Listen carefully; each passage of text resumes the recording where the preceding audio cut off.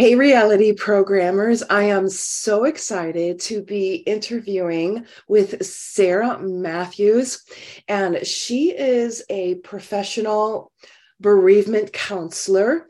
And I want to talk about bereavement and the fear of death and dying and grief and how we're really programmed to fear these things.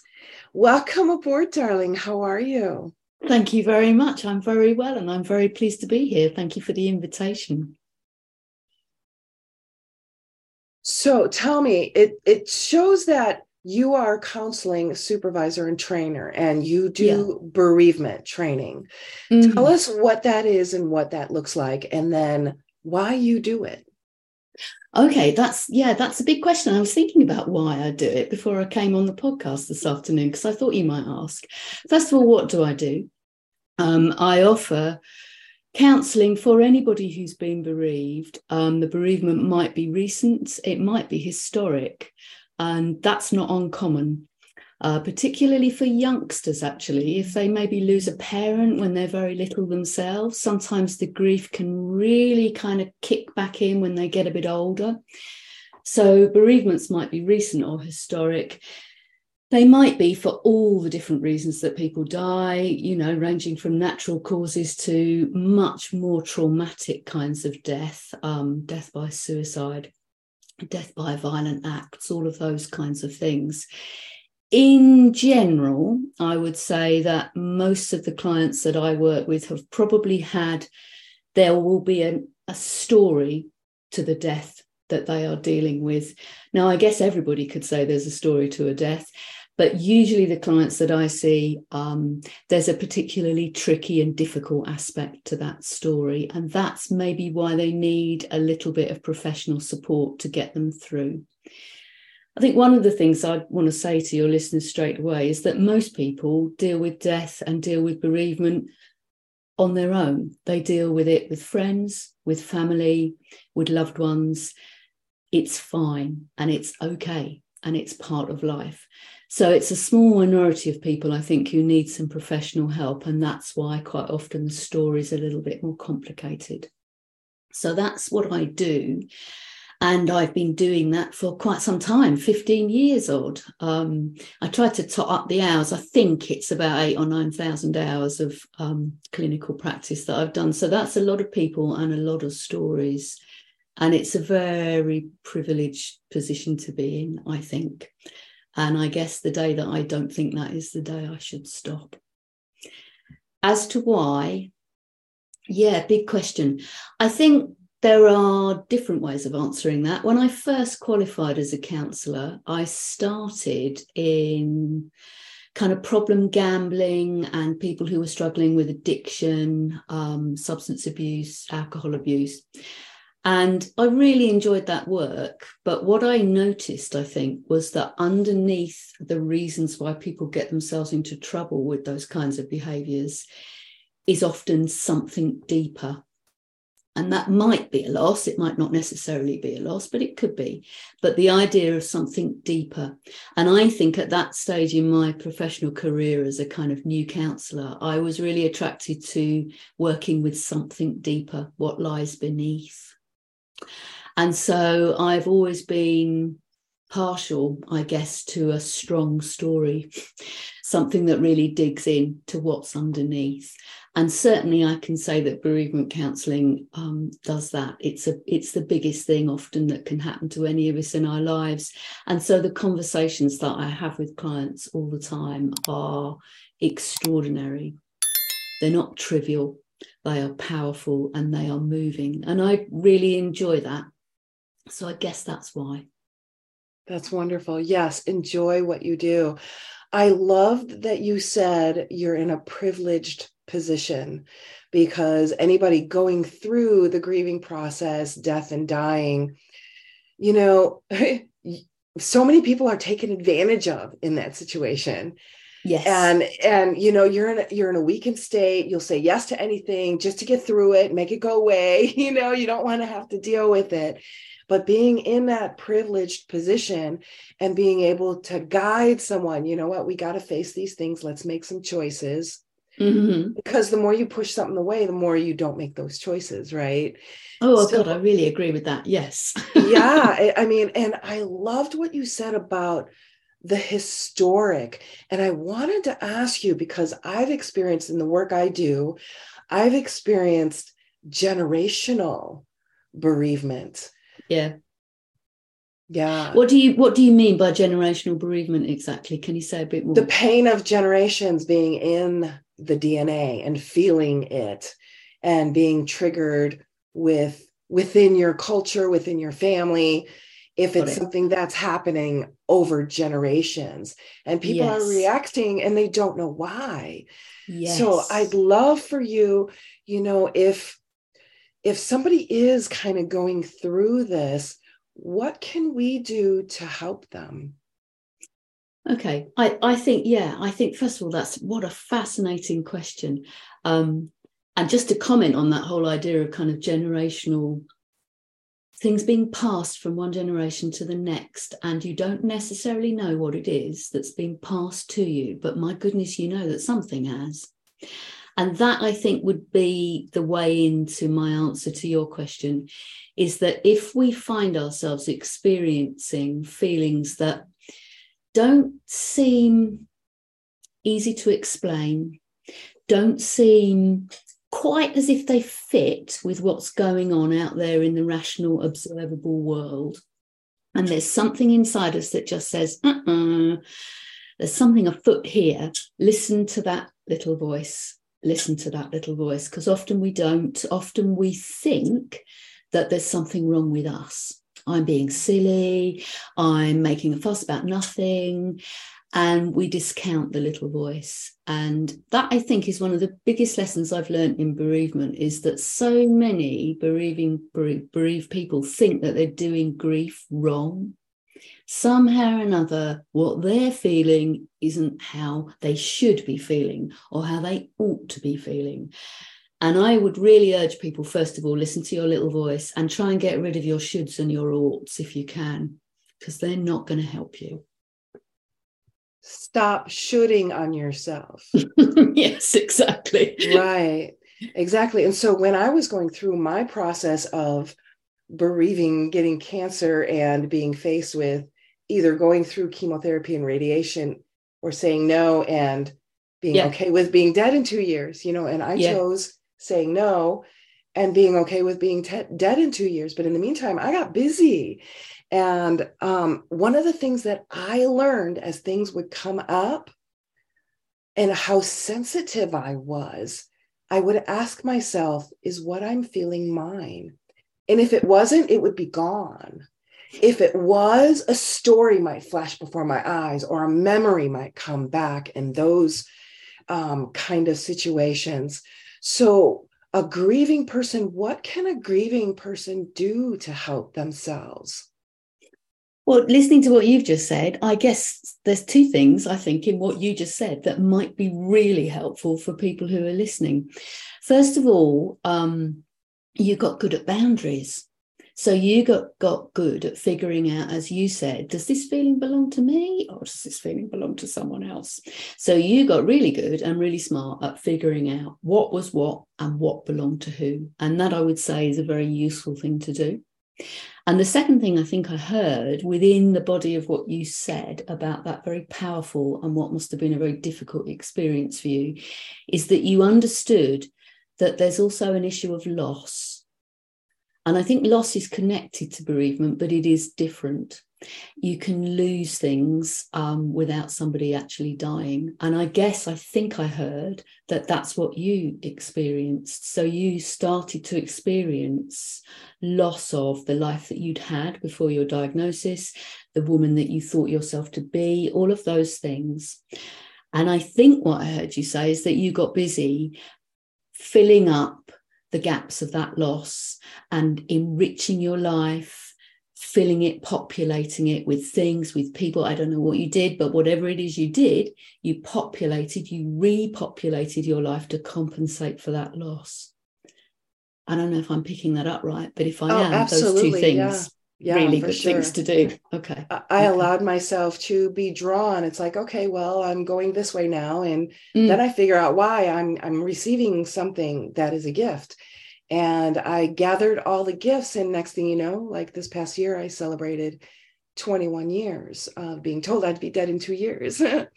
Oh, and when I hear you say I gathered all the gifts, okay, across the hundreds of miles between you and I right now, that was really moving, really moving. So that's an extraordinary thing that you did. And I think one of the things that I experience all the time in my work is that people do extraordinary things in the face of difficulty. And my word, it's humbling and it's inspiring. Yeah, my kids were 6 and 12. Okay. At the time. Yeah. So it's like, how are they going to be? Let's see, in 2 years, they're going to be 8 and 14. It's like, Yes. I could definitely feel, okay, I got this information. Now I have 2 ways to go, or no way to go and not make any decisions. Okay. Yes, just freeze and not do anything. Yeah. And no choices, no decisions, no knowledge, no healing at all. And I could totally see myself having these choices right in front of me at the time. And the way you describe it, it was vivid.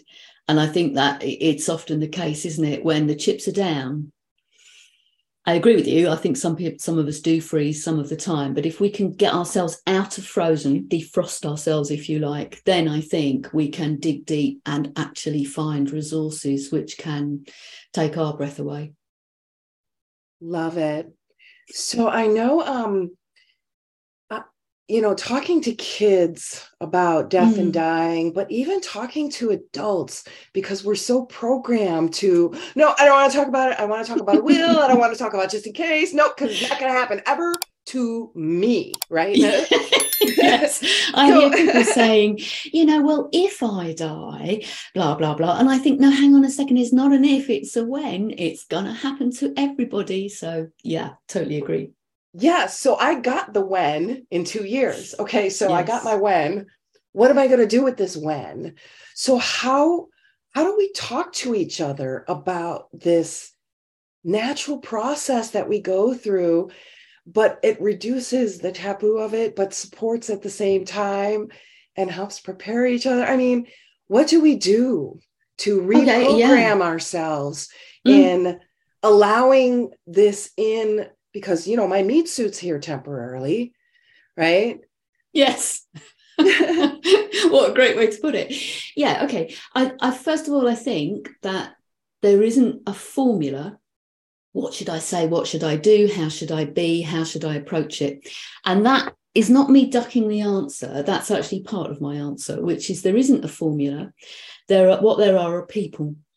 And when I'm having a conversation with someone, the same as you and I are kind of doing it right now. We've never spoken before, but we're feeling our way. We're getting to know each other. We're listening. We're responding. And so we are turn taking. We are kind of figuring stuff out as we go. We're trying to be sensitive to each other. We're dancing. We're dancing. Yes, lovely. How nice. Yes. So first of all, there isn't a set way of talking about those difficult things. There is people and there are relationships. So let go of the idea that there's some way of doing it that you don't know. And if you don't know it, then you can't do it because you're going to get it wrong.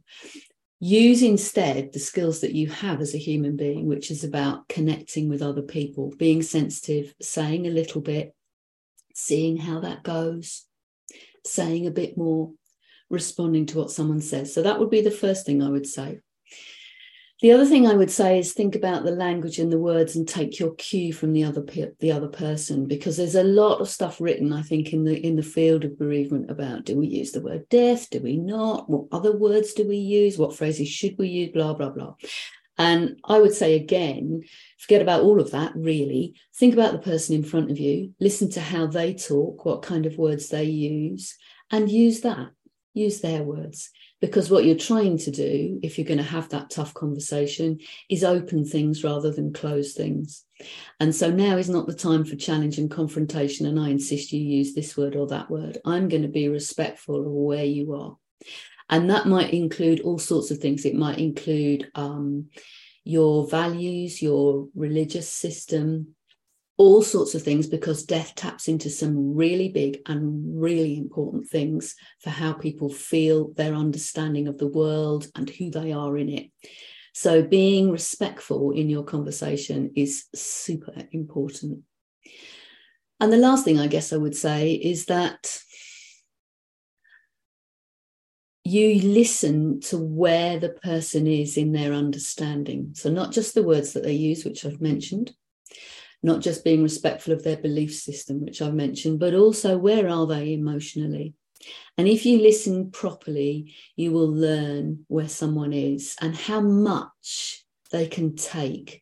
And you don't have to say everything all at once. A little bit goes a long, long way, because conversational seeds can be sown. People can go away and think and change what's happening for them. You don't have to fix everything with your conversation. What you're doing is you're trying to support rather than shape. Yes, I love that you said a little bit goes a long way. That means less words, more listening, and not just listening to what they're saying, listening to their body, noticing where they're holding it in their body, noticing how they move their body. Love it. Love it. And, you know, and validating, because a mirror, we are mirrors, you know, the mirror loves validation. And just being silent and being with them and holding space, I found is right there. I don't have to say anything a lot of times. It's just validation. Yes. Yes. And that lovely expression that you used, holding space, which I think people really sort of, you know, the other part of my work, which I guess we haven't spoken about, I'm a clinical supervisor for other counsellors. And I think when counsellors are training therapists, different language in different countries, but they don't understand that concept of what is it you're doing when you're holding space. And I think it can seem like you're not doing very much, but it's for me. And I think, judging from what you said, I think it might be for you. It's about your intention. It's about what is informing the way that you are choosing to be in the space with this other person. And if your intention is to hold the space and make it safe and give it some edges so that they know where those edges are, and you're also wanting to give somebody lots of room to be able to be who and how they are, and you're going to be respectful of that, those intentions will inform how you are. And often, as you say, not necessarily through words, but just through a way of being. And as a therapist, you know how powerful intentions are. Absolutely. Yes. And so when I hold space, I might imagine if the person prays to God and loves angels, I might imagine that an angel is just holding them with whatever is happening is okay. So, and then I let it go and give it to God. So that's how I hold space. I don't think about it. I don't try and interfere with it. Just hold the space. And I'm finding we don't know how to do that. We either have to, we're thinking as a way to respond to whatever the conversation is. Yes. So, you know, like I am, so I write down my notes so I can allow the conversation to happen. And when we allow this, we're really listening on those deeper levels. So listening, I agree with you, 1000% is key in, you know, helping someone go through this process.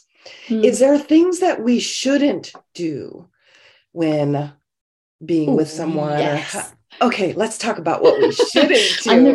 Well, and I tell you, I've learned these from the people that I've worked with over the years. So that's where the wisdom comes from. Where would I start? Oh, I've just lost a headphone. Hang on.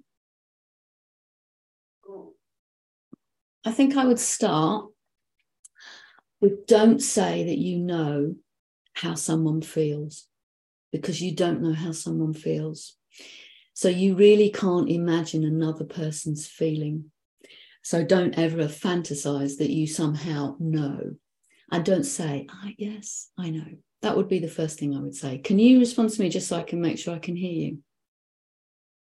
That is perfect. Yes. I know how you feel. No, you don't. You have no idea how I feel right now. Yeah, perfect. Yeah. So that's the first thing I would say. The second thing I think I would say is don't hijack it. Don't make it about you. So that's a very common response, isn't it? So yeah, like you share with me, okay, I had this illness. I had to make that happened to me. Let me just dump on you. Yeah. So don't hijack. Don't make it about you.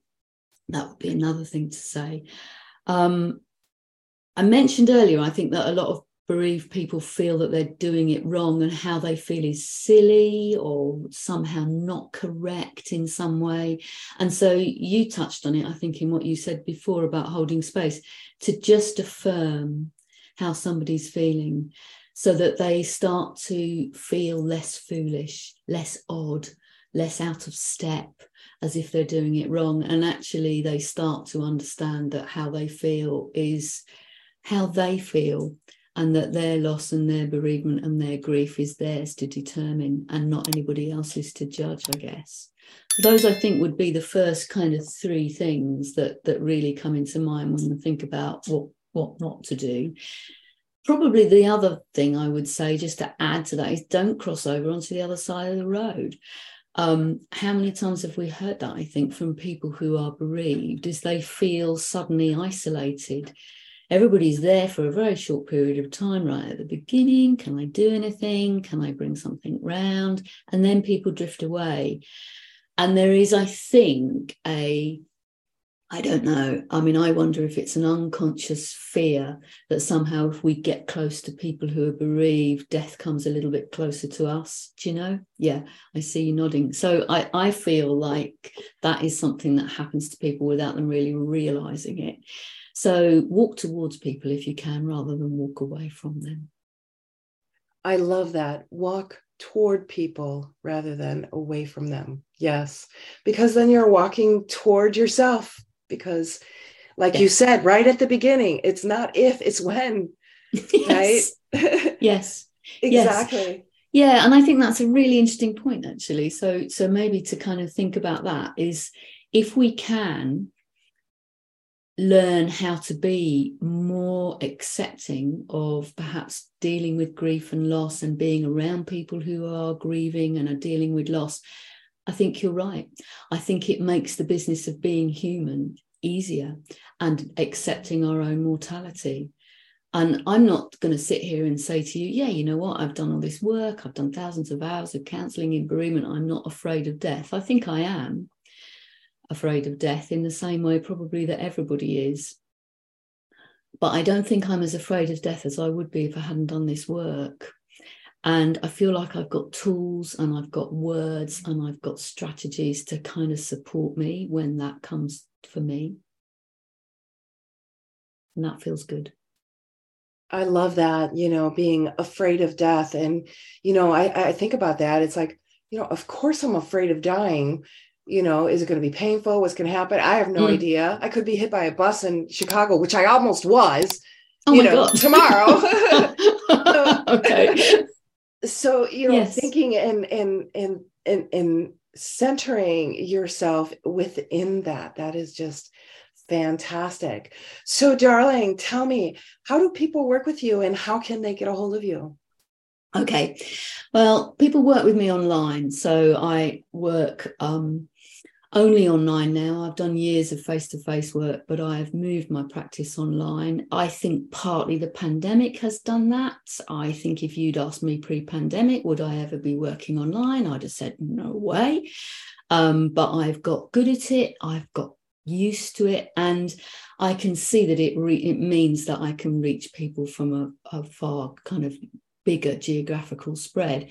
And also I think it's actually more convenient for a lot of people as well. They haven't got to travel, they're not coming into my space, we're establishing our space. And I really like that therapeutic aspect of working online. So I work online. I have a website, www.sarahmatthewscounselling.com. I'm spelt strangely, but Well, I'm sure you'll put that in the show notes. I've got an A, I've got an H, and I've got one T in my Matthews because my husband's family can't spell. I'm sure it's wrong, but that's how you can reach me. Yeah, and I work with people from a really big spread. I love the idea of being able to reach out to people across continents, across countries, across space and distance, because I think something that's emerged in our conversation today is that death unites us.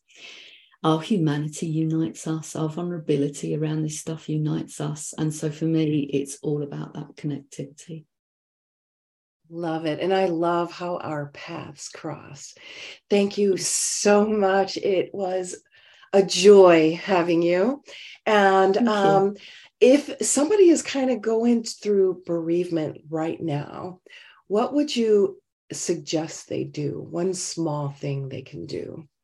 Oh, okay. So really practically, keep hydrated. If you're crying, you are losing an absolute load of fluid. And if your body is dehydrated, you will get headaches, you will feel more stressed, you will feel worse than you do. And this is not a time for feeling worse. So first of all, physical needs. Try and eat, try and keep your blood sugar steady if you can, little and often, but really keep hydrated. Rest. Think about how you might treat someone if they'd been in a horrible accident. What would you do for that person? You'd be kind to them. You would be tender. You'd pay attention to what they needed. You would lower your expectations of what they could do. Do all of that, but do it for yourself. Amen. Amen. Fantastic. Thank you. Thank you. Thank you for being on this journey with me. And listeners, I want to hear from you. Let me know in the comments what you loved, and let me know what you would love more of. And in the meantime, keep being amazing.